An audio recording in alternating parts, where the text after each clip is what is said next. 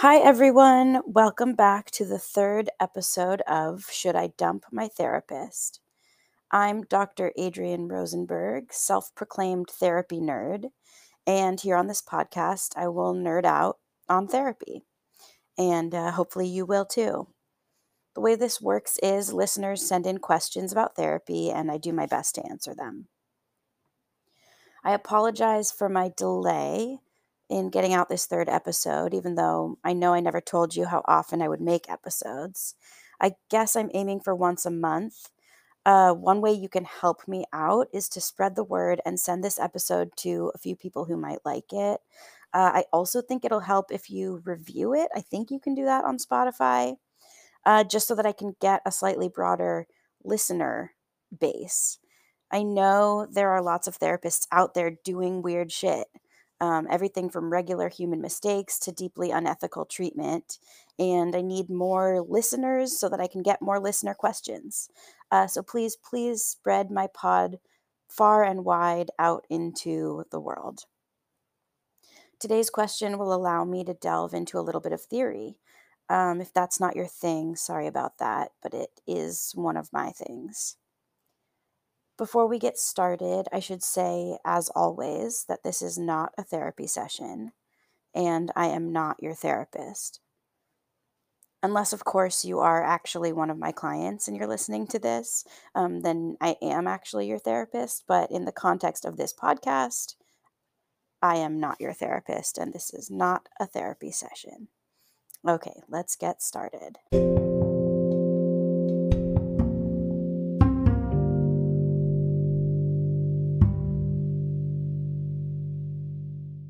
Dear Dr. Rosenberg, I'm trying to decide if I should return to a therapist I was seeing last year. When we ended our sessions, I had told her that I would leave my current high school teaching position, a decision she actively encouraged and seemed proud of me for making.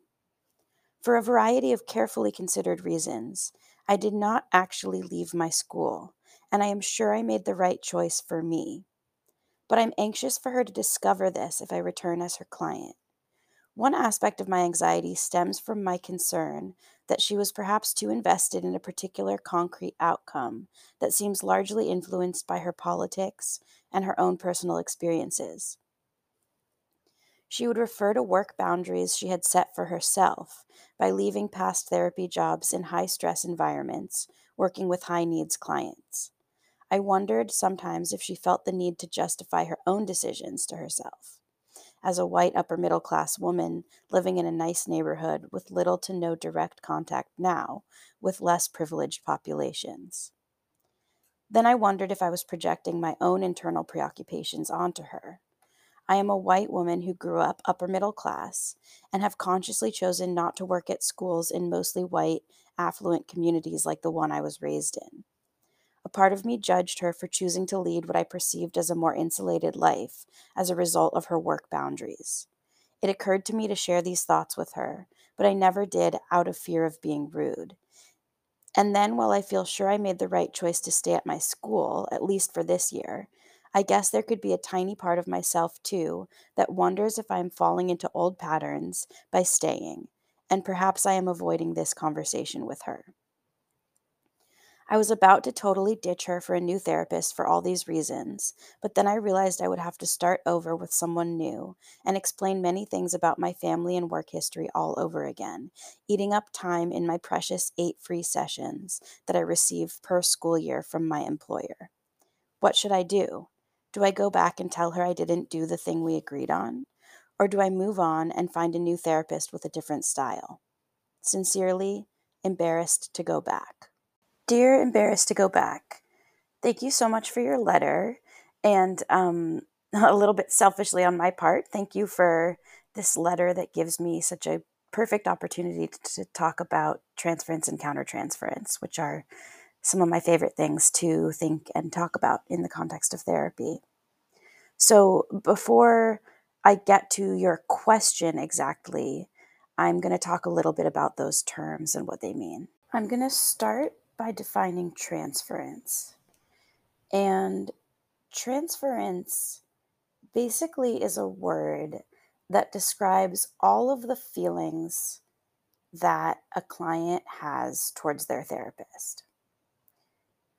So the feelings of trust, the warm, fuzzy feelings, that kind of stereotype, like I want my therapist to be my mom feelings, including the feelings of I don't want to be rude to my therapist, including, as you mentioned, embarrassed to go back, the feelings of judgment about the choices that your therapist makes or who your therapist is or what they say. All of these reactions and feelings that you have about your therapist from moment to moment, and sort of the overall feeling that you have towards your therapist, those are encompassed in the word transference. And then the word countertransference is that from the other side. That is all of that, but your therapist's feelings towards you. I've talked in the past about how there used to be this idea that clinicians would be sort of cool and detached and like a blank slate, and that's really an outdated concept. So, transference and countertransference, actually, in particular, countertransference is came in with that newer idea that actually therapists are people and they're in the room as well, and that they're also having feelings and experiences of the therapy while the client is having feelings and experiences of them.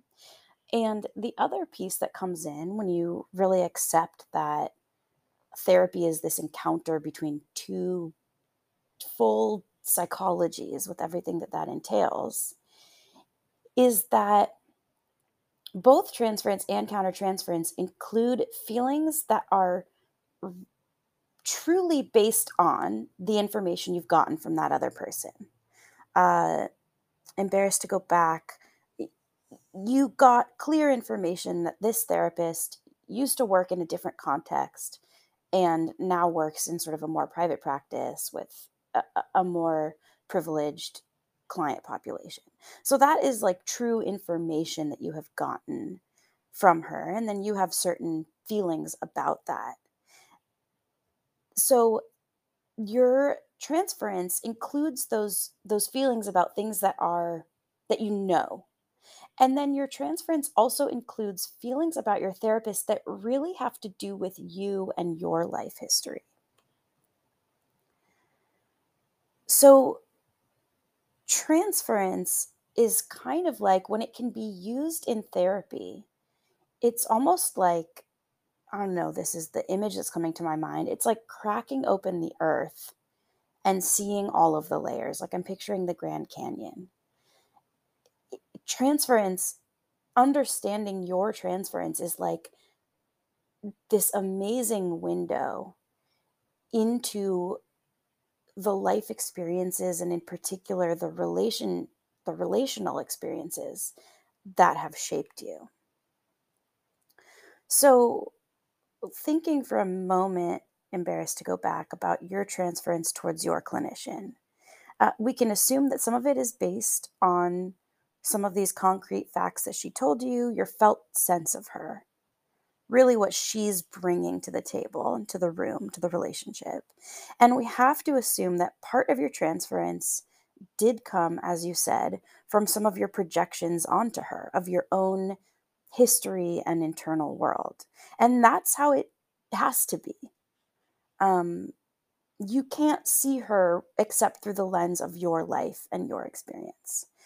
So we know that you saw her as someone who was sheltered, privileged, maybe insecure about her own choices. And we know that you don't want to disappoint her. So these feelings are about her and they're also not about her. These feelings are also about you. What is your relationship to people who are sheltered and privileged? What's your relationship to people who make the choice to withdraw from more difficult work for the sake of ease in their own lives or for the sake of money or what it might, whatever it is? What's your relationship with the part of you that might want to do that? You're talking about this question about leaving the school that you were at. What's what are your feelings towards the part of you that really wanted to leave, that wanted some work that was easier, that wanted to withdraw as you've seen in the way that you see your therapist having done? And what's your relationship to the part of you that doesn't want to disappoint this therapist? Or the part of you that doesn't want to reveal to your therapist that you have feelings about the decisions that she has made? Where else in your life do you not want to reveal the feelings you have about the decisions that other people have made? So these are all of the layers in the wall of the canyon that are really worth exploring and that you haven't explored yet with this therapist.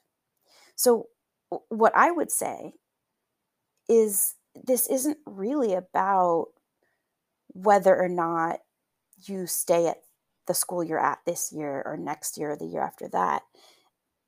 This is something a lot more fundamental about sort of like the rocks that make up you. Um, and certainly that will have implications for the choices you make about your work. But I think it's bigger than that and deeper than that. And from my perspective, that's the real meat of therapy, is looking at that stuff. Now, we also know that you have this 8 session situation, and that, I mean, I can't get into that right now, but that is a whole other thing. Um, can you really do this kind of work in 8 sessions? Uh, I'm not totally sure. Maybe a little bit of it. Or is it better to use, if you only have 8 sessions, is it really better to use it just to stick to, on a concrete level, what decision do I want to make in this situation? Right? And perhaps your therapist was torn between that, knowing that she only had 8 sessions with you. Maybe she didn't want to go there with all of this, counter transference and transference get into the unconscious.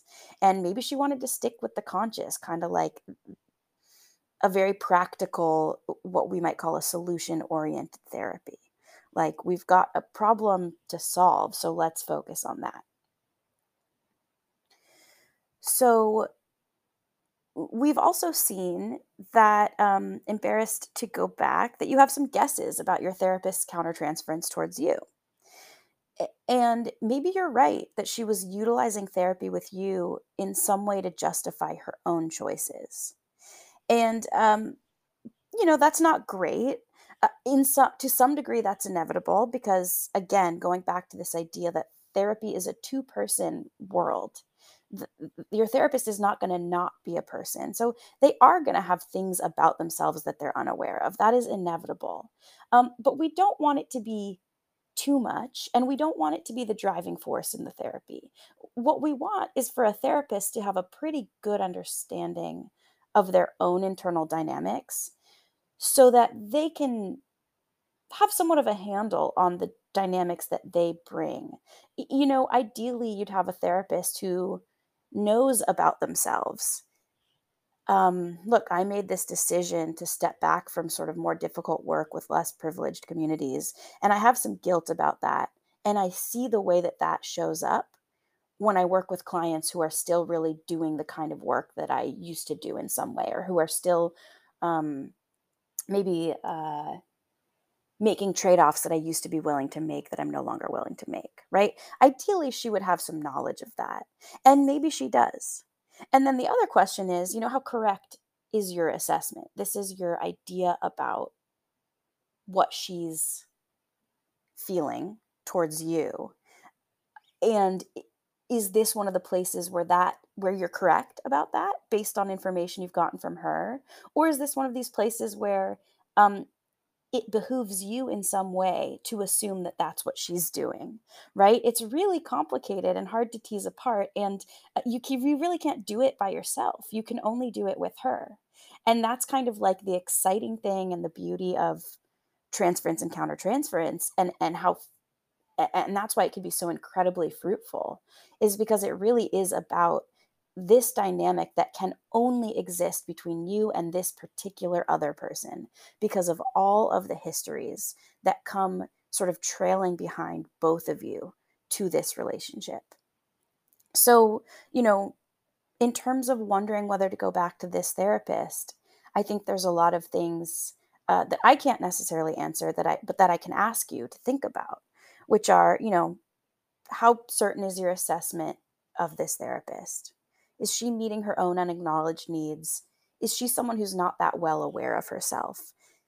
If so, if she's not bringing a lot of self awareness to the table, you run the risk of being in a therapy where you're serving her in some way rather than both of you serving you. Um, if that's not the case, uh, is she somebody who's actually generally aware of her unconscious dynamics and might just need to be shown this aspect of it? Or might she need to see this aspect of you that made this assumption about her? And could it be fruitful to talk about it together?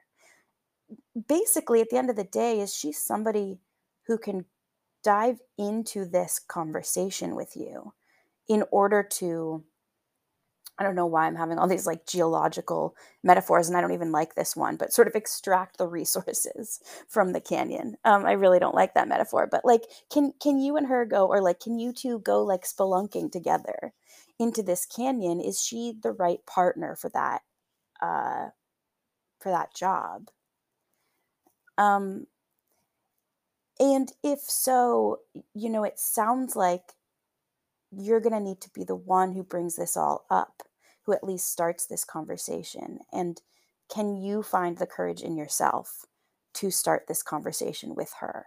Because I think if you go back to her and kind of cement up this crack in the earth, I wouldn't assume it would be a very impactful or useful therapy.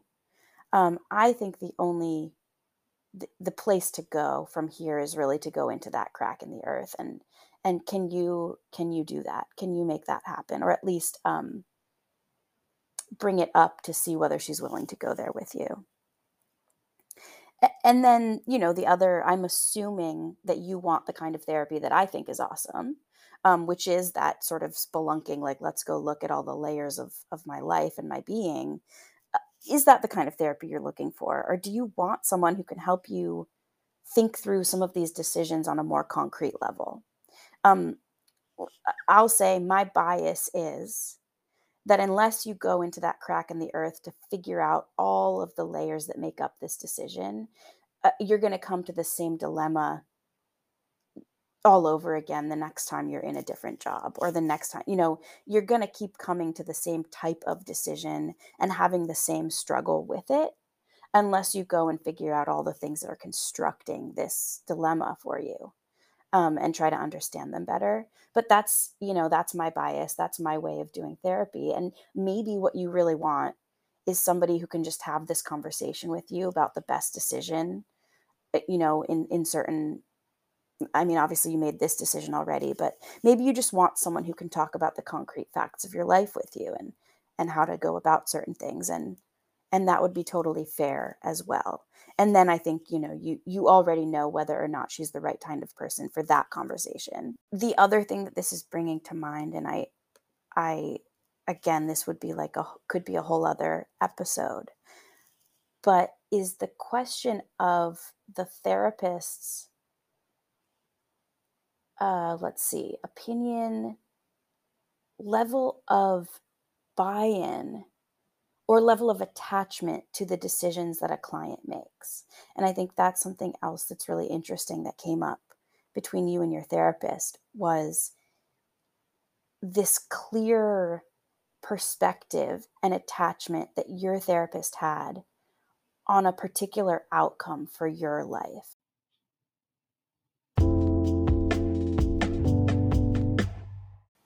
Okay, embarrassed. So let me tell you a little bit about my thoughts about a clinician's attachment to certain outcomes.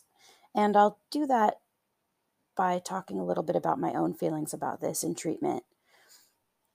I'll start by saying I want things all the time and very badly for my clients. I want them to have certain conversations with their mom. I want them to dump their shitty partner. I want them to leave their house every day, or go on more walks, or start taking their medication regularly. Um, all for the sake of wanting them to feel happier and healthier and more connected and to alleviate their suffering. And at the same time as I want all these things for my clients, I also wholeheartedly buy into the idea that my wanting things for them in some situations is actually a problem, is actually a hindrance to their healing and to their self discovery. Uh, Certainly, expressing my wants to them can have some issues, can cause some challenges, as I think you saw in with your therapist. Expressing my desires or my opinions can in some way rob my clients of being experts on their own lives. It can somehow, how could I presume to actually know better than they do? Although clients come to therapy all the time wanting to believe or believing that their therapist does know better than they do. Um, Stating my opinions and desires can encourage my clients to make decisions based on my desires rather than on their own. It can make them not want to share certain information with me because, uh, as you've done, maybe they've made a decision that they knew wasn't the decision I wanted. And, honestly, even if I don't ever say these opinions out loud, sometimes they come through anyway. Sometimes I can't help but communicate them, even when I'm trying not to. I want to share this quote by someone named Mark Hyman, just because I think it's very biting. I'm not going to say that I always, in every situation, agree with it, but I love it. Um, he writes, "If individuals are perceived as incapable of so living their lives, then the analyst has to conclude they need a guardian rather than an analyst. If the analyst chooses at that point to function as a guardian, the fact that he or she is an analyst does not make the activity into an analysis." So, what he's pointing out there is that uh, I think, in his opinion, an analysis is this type of therapy that I was talking about before. It's this deep discovering together. And, perhaps he's using the term guardian to talk more about, which actually, these days there are lots of therapies that are just sort of solution oriented or more like what he's calling a guardian. But, y- you know, I agree with him to the extent that as soon as you, as the clinician, take it upon yourself to guide the client, um, you've changed the nature of what you're communicating to some degree. You've changed the nature of what type of therapy you're doing. And, so those are some of the downsides of sharing opinions with your client. And sometimes even having wishes or hopes for your client, even if they are not communicated, can shut down important space as well. There's this very prominent theorist, Wilfred Bion, who says that just wishing or hoping for a particular outcome with your client can hinder the therapeutic process. The way that he talks about it, desire supplants the what he calls faith necessary to being fully present moment by moment as that which is not yet known becomes known in a treatment. So I hear this in some way as him saying that if you're wishing for a certain outcome, then it presumes that you've already figured something out. And that means that you're not entering the therapy as the clinician truly from a place of not knowing and of discovering that which is not known. And I think in this perspective, therapy is about discovering moment by moment, and that you can't find what isn't yet known unless you really enter with the mind frame of not knowing. And, it's challenging as a therapist because clients come to us suffering and sometimes really gravely suffering.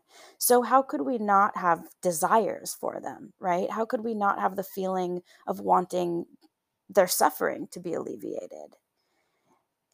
And, I often feel this tension in my own mind of, am I meant to be an expert on alleviating suffering? If so, then I have methods and ideas to share. Or am I meant to be an expert on entering a process of discovery in which I truly do not know which way to go and I truly cannot lead the process? But I have some faith that that process itself will lead to a reduction in suffering. But I sort of paradoxically have to not step up to lead it if I believe in that method. And I sometimes feel like these two ways of understanding therapy are mutually exclusive, and that it's my job to be both at once. Arnold Goldberg describes this as sort of walking on a tightrope between despair and hope. He writes that we're always situated between these two poles, we meaning clinicians, and that the tightrope is merely what he says a, quote, temporary retreat or a resting place until ambition and or anxiety returns to the scene, end quote. So I see it a little bit like my job is to always be on this tightrope of both wanting things for my clients and truly releasing my own desires for what will happen. So I'm walking on this tightrope, but also there is no tightrope. I don't know if that makes sense. It's, sometimes I feel like it's an impossible task, but the task itself is just trying to, you can never actually be on the tightrope, but you can always be trying to be on it. So that said, embarrassed, your therapist is so far in the direction of having the desire for a very specific outcome for you that I think she's lost sight of that kind of middle line, that tightrope altogether. Was that helpful to you? I'm not so sure that it was. Is it sometimes helpful to a client when a clinician blatantly states their opinion? Yes, I think it is, and I think I've seen it be helpful. Um, have I done that myself? I definitely have. So embarrassed. I don't know if I've answered your question, but hopefully I've helped at least chisel away at that crack, kind of widen that crack in the earth so that you can have the opportunity to go down exploring into it, whether with this therapist or the next one. I don't know if it matters who you do it with, but I think there will be a lot to discover there.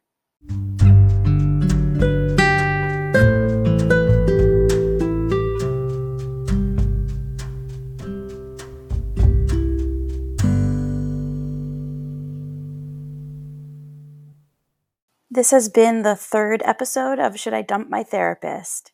Thank you so much for tuning in, and please write us a review. When I say us, I mean me. Send the podcast out to like 5 friends, 10 friends, as many people in your life as like therapy, want to go to therapy, have gone to therapy, or thinking of going to therapy. If you have any therapy related art, I still really like this idea of like posting it at some point on the podcast page. Art, poetry, music related to therapy. I'm thinking of Dar Williams' song about her therapist, for example. Please let me know. You can email me at shouldidumpmytherapist@gmail.com. All right. See you next time. Bye-bye.